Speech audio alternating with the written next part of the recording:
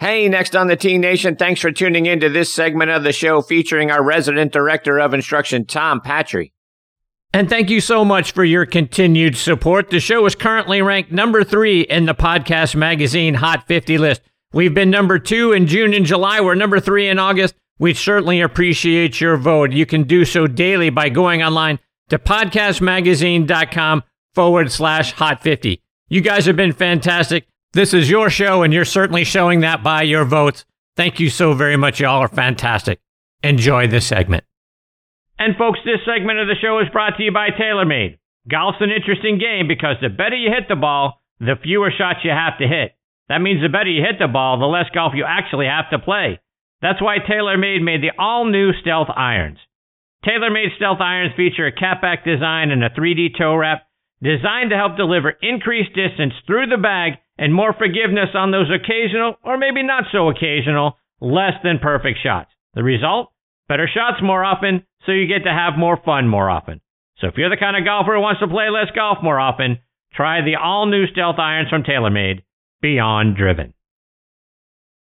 All right, now back with me is our resident director of instruction, Tom Patri. If you want to take your game to the next level this summer, folks, go see Tom at Farmington Country Club up in Charlottesville, Virginia. So if you're anywhere in the Virginia, West Virginia, or D.C. areas, take that short drive and go see him there. If you're anywhere else, download the V1 video app and send him videos of your golf swing. He can help get you dialed in through that app. Be sure to check out his website, tompatri.com, and give him a follow on Twitter and Instagram at TomPatriGolf. Don't forget to subscribe to his YouTube channel. You're going to be able to find nearly 150 free playing lessons available to you on Tom's channel. He is a member of the Titleist Leadership Advisory Board, and it always does my heart good to say he's back with me here on Next on the Tee. TP, how are you, my friend?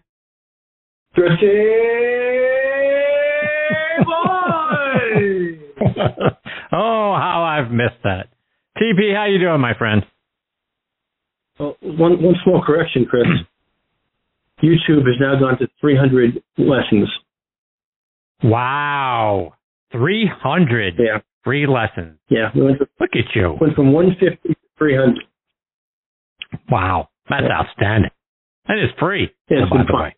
It's been fun. Yeah, and by the way. Yes, and the score is 10-0. Thanks very much for that shout out. Very kind of you. Very kind.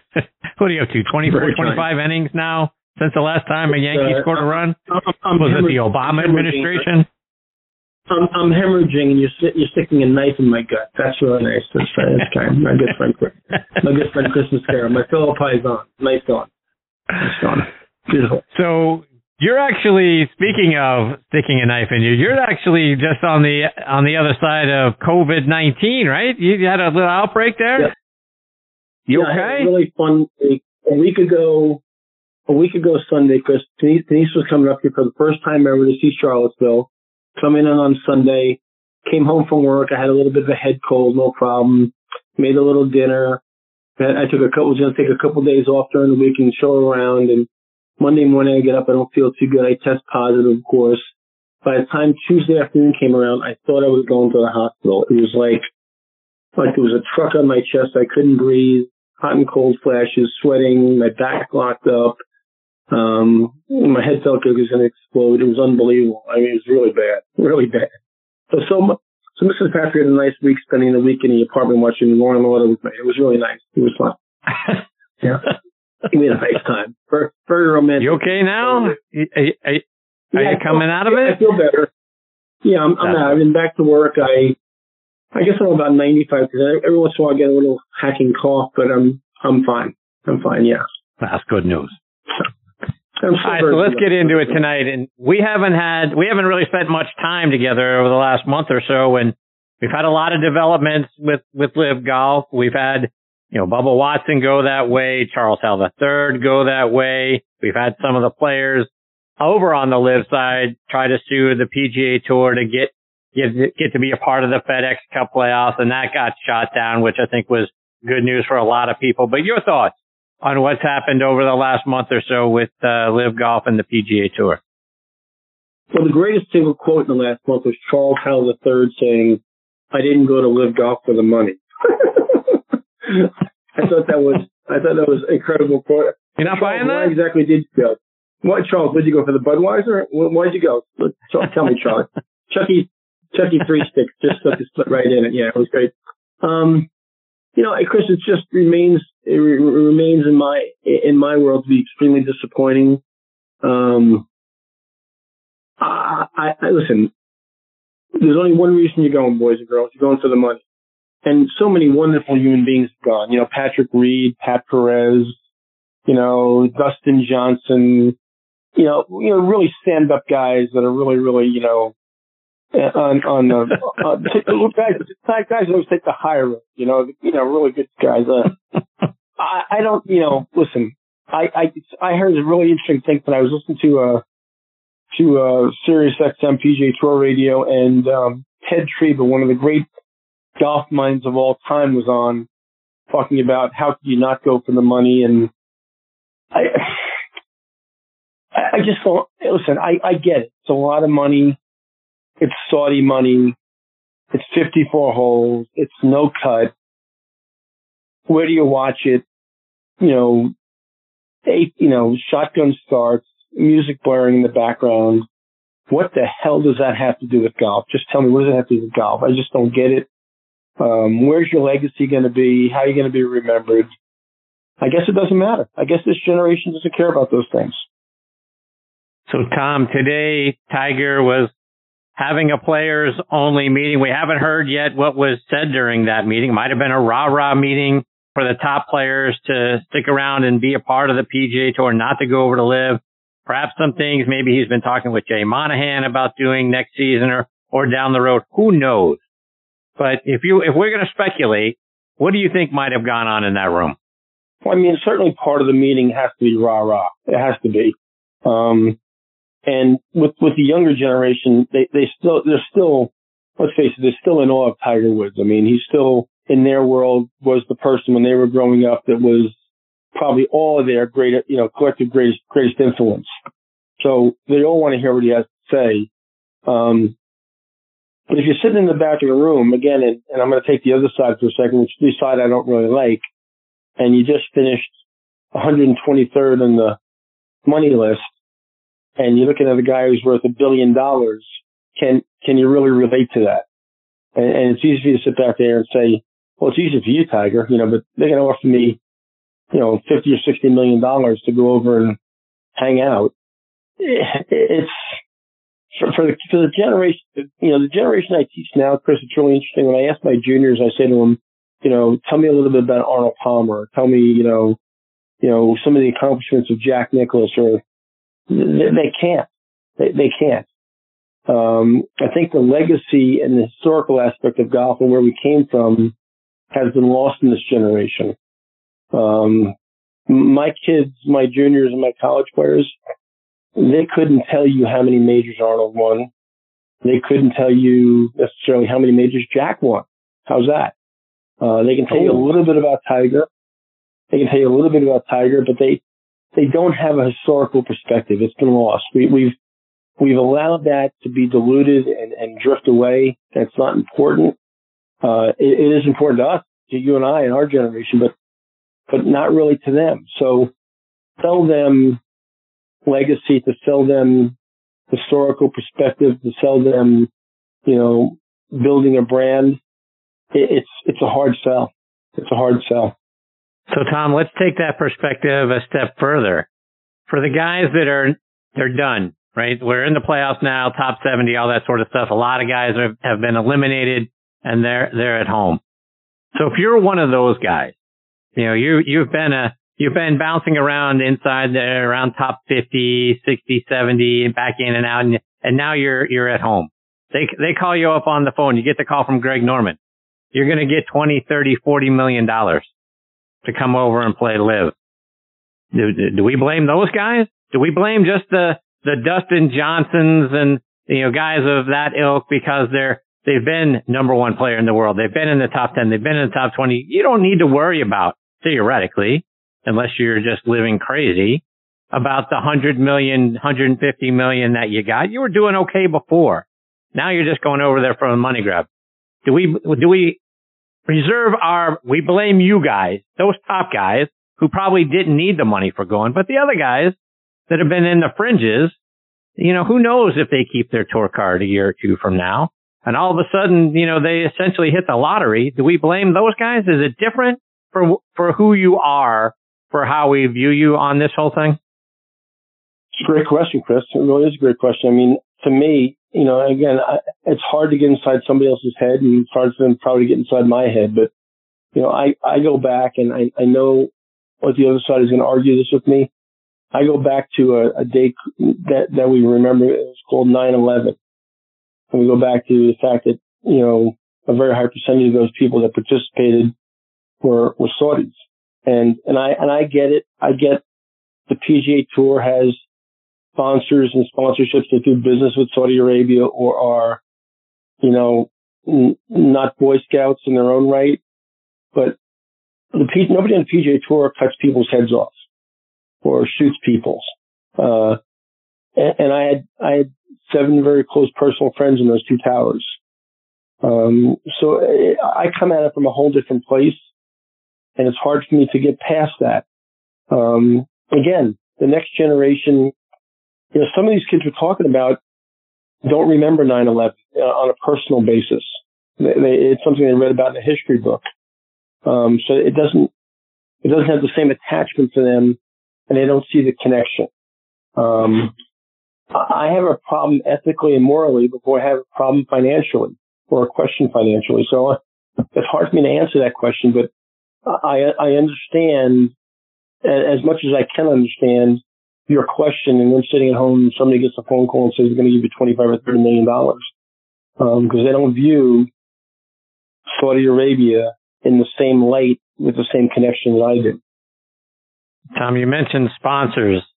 And one of the things that I've been sort of wondering over the last month or so is, does Jay Monahan have another problem on his hands? Because one of their sponsors, their major sponsor of their playoffs, the sponsor of the Tour Championship, FedEx, has decided to invest $400 million in Saudi Arabia to build infrastructure, start doing business over there. Is that something he's going to need to address? Or do you think he can just sort of sweep that under the rug? I don't think it's a question of sweeping it under the rug. I think investments like that were probably, all the parties involved were probably aware of those investments 2 and 3 years ago. FedEx does business all over the world. They do business in Moscow. They do business in Beijing, China. They do business in a lot of places, that we're not particularly fond of. It's a global company. It always has been. And they were in Saudi Arabia long before they even sponsored the FedEx Cup. So, no, I don't think that's really an issue. I think that's part of them doing business globally. Did the announcement come at a great time? No, didn't come at a very good time at all. But I don't think it's an issue. Tom, I asked this question of Bob Friend last week, and I know you and Friendly have known each other for a long time. I'm going to ask the same question of Mark Calcavecchia when he joins the show here in a bit. But one thing that I think that LIV is getting right is that all the players get paid each week. Now, I'm not advocating that guys on the PGA Tour who missed the cut should get $100,000, but I do think they should be getting paid something, at least their expenses for the week covered, maybe, $5-6 grand, whatever it is. Kind of like, someone like me on a business trip would just, put in their expense report and get reimbursed for what you had out of pocket. Your thoughts on that? Is that something that we need to start to look at on the PGA Tour? Is get these guys paid for their expenses week after week before, particularly for the guys, like I say, again, at the bottom of the order, guys that are making cuts, grinding away each week to make a cut, so that they can continue to try to keep their tour card, continue to try to play, and not have it be an issue that one day the well might run dry. Let me ask you a question, Chris. If Arnold Palmer was alive and you proposed to him 10 years ago that we should give everyone misses the cut some money, what do you think he would have said? Oh, I'm with you. I'm sure Mr. Palmer wouldn't have been for it, but that doesn't mean that it's not time to evolve a little bit. I mean, everything evolves. I think it's going to definitely evolve. The model's going to change. The PGA Tour model is going to change. Because it's going to be forced to change. And if nothing else, what LIV's done is it's exposed the financials of the PGA Tour and how money is being moved around or distributed. But I think it's going to force things to be changed to some degree. Now, does that mean guys that missed the cut should be paid or will be paid? I don't know the answer to that question. I don't think you do either. But I think there'll be some significant changes in the next, 1 to 3 years with the model and the distribution of money in some way, shape, or form. Hi, let's switch gears a little bit. And speaking of FedEx, last week was the start of the Tour's playoff, right? The FedEx St. Jude Classic. Will Zalatoris gets his first PGA Tour victory. So happy for Will. What did you think about what you saw, and how loudly were you yelling at the TV screen when it looked like Zalatoris might try to play that ball that was sort of in the crevice between the rock and the rough there off the green in the last playoff hole? One of the things about golf tournaments on TV now and the PGA Tour is the coverage is so good and the camera angles are so good. The use of drones are so good now. And we had a pretty clear view that golf ball was in a pretty precarious place and kind of wedged under some zoysia grass and the rocks and the wall there. And it, to me, at first glance, it didn't look like there's any way. First, you could get the club on the ball. And if you did get on the ball, you're either going to drive it right into that zoysia, or it was going to come back and either hit you, the player, or miss you and go back into the pond. So the fact that they contemplated that long, I was having visions of John Vandervelde and various situations in our history. And I'm saying to myself, if I'm the caddie, I'm going to tackle this guy, put him on my back, and carry him back to the drop area. I mean, do not hit that golf ball. And then Straka, obviously, it's a terrible drop shot into that back bunker, and there's no question at all. And he's still standing there contemplating it. And I'm like, God Almighty, somebody tackle this guy. He's got this thing won. Just go back and drop it. It seems like an eternity that they stood there discussing it and thinking about it and saying, am I missing something here? No, I was crazed watching that. Crazed. I'm so happy he won. I've been pulling for him the whole year, and obviously he's had so many great misses, where he didn't even do anything wrong, and just got outplayed by one shot at the buzzer. But it was a great victory for him, and I think a popular victory. I would have to guess a popular victory on tour. The kid is a hell of a ball striker, and I know he's got a bad rap on his putting, but he made a couple of really clutch putts coming down the stretch there, the one on 18 and the one to keep the playoff moving along. But great win. Tom, just a couple more before I let you go. And I know you've got a couple of friends, Jim Roy, who had a great amateur career up in your home state of New York. He's in the Syracuse Sports Hall of Fame. Your other good friend, Buddy Alexander, who's one of the all-time great college coaches, also a former U.S. amateur champion. There's a pretty cool story about both of their sons. Do you mind sharing that one? Yeah, well, both of those guys, Jim Roy, not only was a great amateur player, Chris, but PGA Tour card 1 year and then got his amateur status back. Won, I think, 3 or 4 New York State amateurs and various, good-sized amateur tournaments in the Northeast. And then actually got his Champions Tour card 1 year. And I spent some time working with Jim. And then Buddy Alexander, as you said, was a U.S. Amateur champion, Walker Cup player. His father, Skip Alexander, was a Ryder Cup player. Both of their sons this past week, off the Korn Ferry Top 25, got their tour cards, and I couldn't have been more happy. I spoke to both of them on the phone, as well as by text. Kevin Roy, Jim's son, and then Tyson Alexander, Buddy's son, both got through in the top 25 off Korn Ferry and will be PGA Tour members this year. And you talk about two proud papas. I mean, those guys are just so. I don't know who's more excited, dads or sons, but I had to go with the dads because they were over the moon. So two separate paths to get there. Kevin Roy was a college teammate of Xander Schauffele, and Tyson Alexander played for Buddy at the University of Florida. And has been out there. I think Tyson is 33 now. He's been out there grinding a long time. So just couldn't have been happier for both of those guys. It's going to be fun to see them out there this year, and certainly wish them all the best. And Tom, I've got my next guest, Mark Calcavecchia, hanging on the line, and you've got a story about one of his former teammates at the University of Florida, Rick Pearson. Share that story. Yeah, first of all, Mark Calcavecchia is one of my all-time favorites. Just Calca, we played college golf against each other, and he was part of a really good University of Florida team.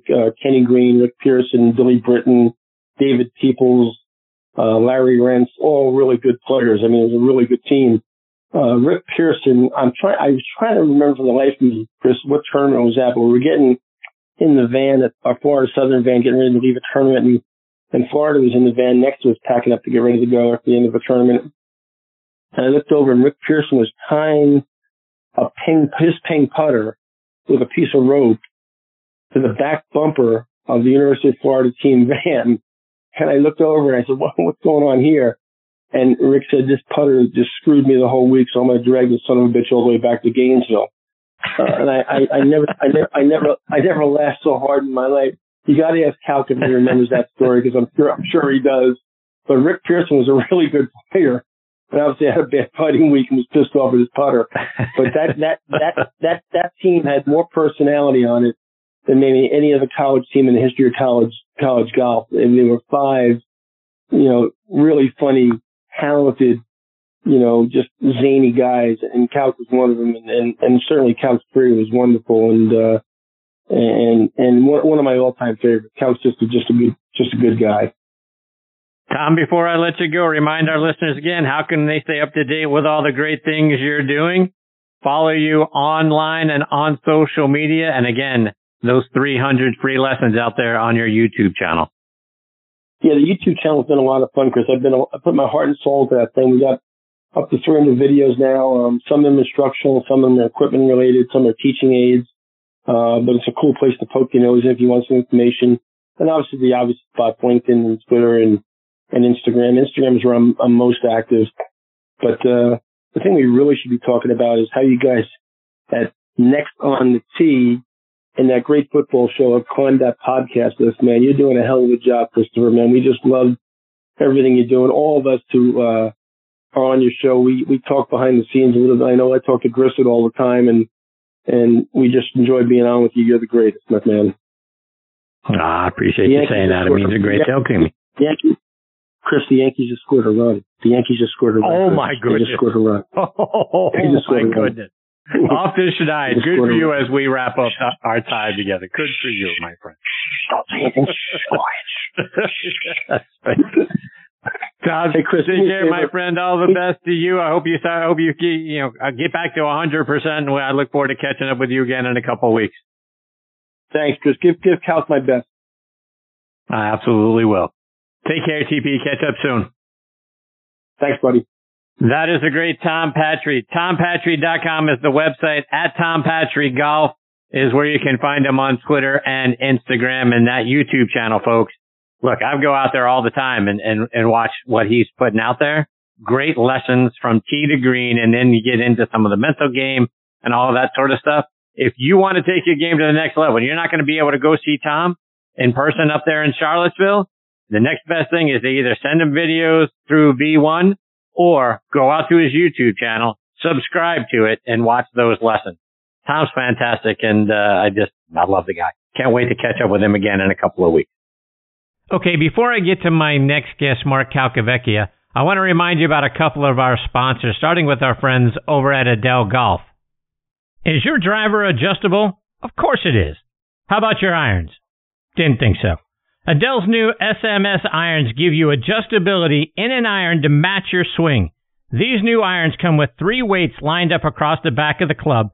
By moving the heavy weight to the heel, center, or toe location, you can match the club to your swing instead of vice versa. The result?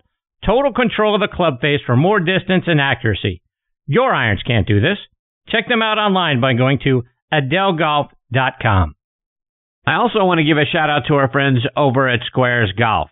Are you like me, always considering new golf equipment, maybe a new driver? Well, let me reset your thinking because I discovered Squares golf shoes.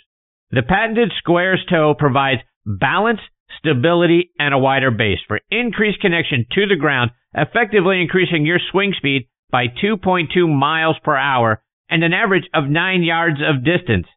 Independent testing proves it. That's right. It's proven in science. Go to squares.com, get the Squares 30-day money-back guarantee, and use promo code DISTANCE to get $20 off. Remember, distance comes from swing speed, and swing speed comes from your connection to the ground. Squares, the distance golf shoe. Okay, now back in making his 5th appearance with me is 1989 Open champion Mark Calcavecchia. Let me remind you about Mark's background.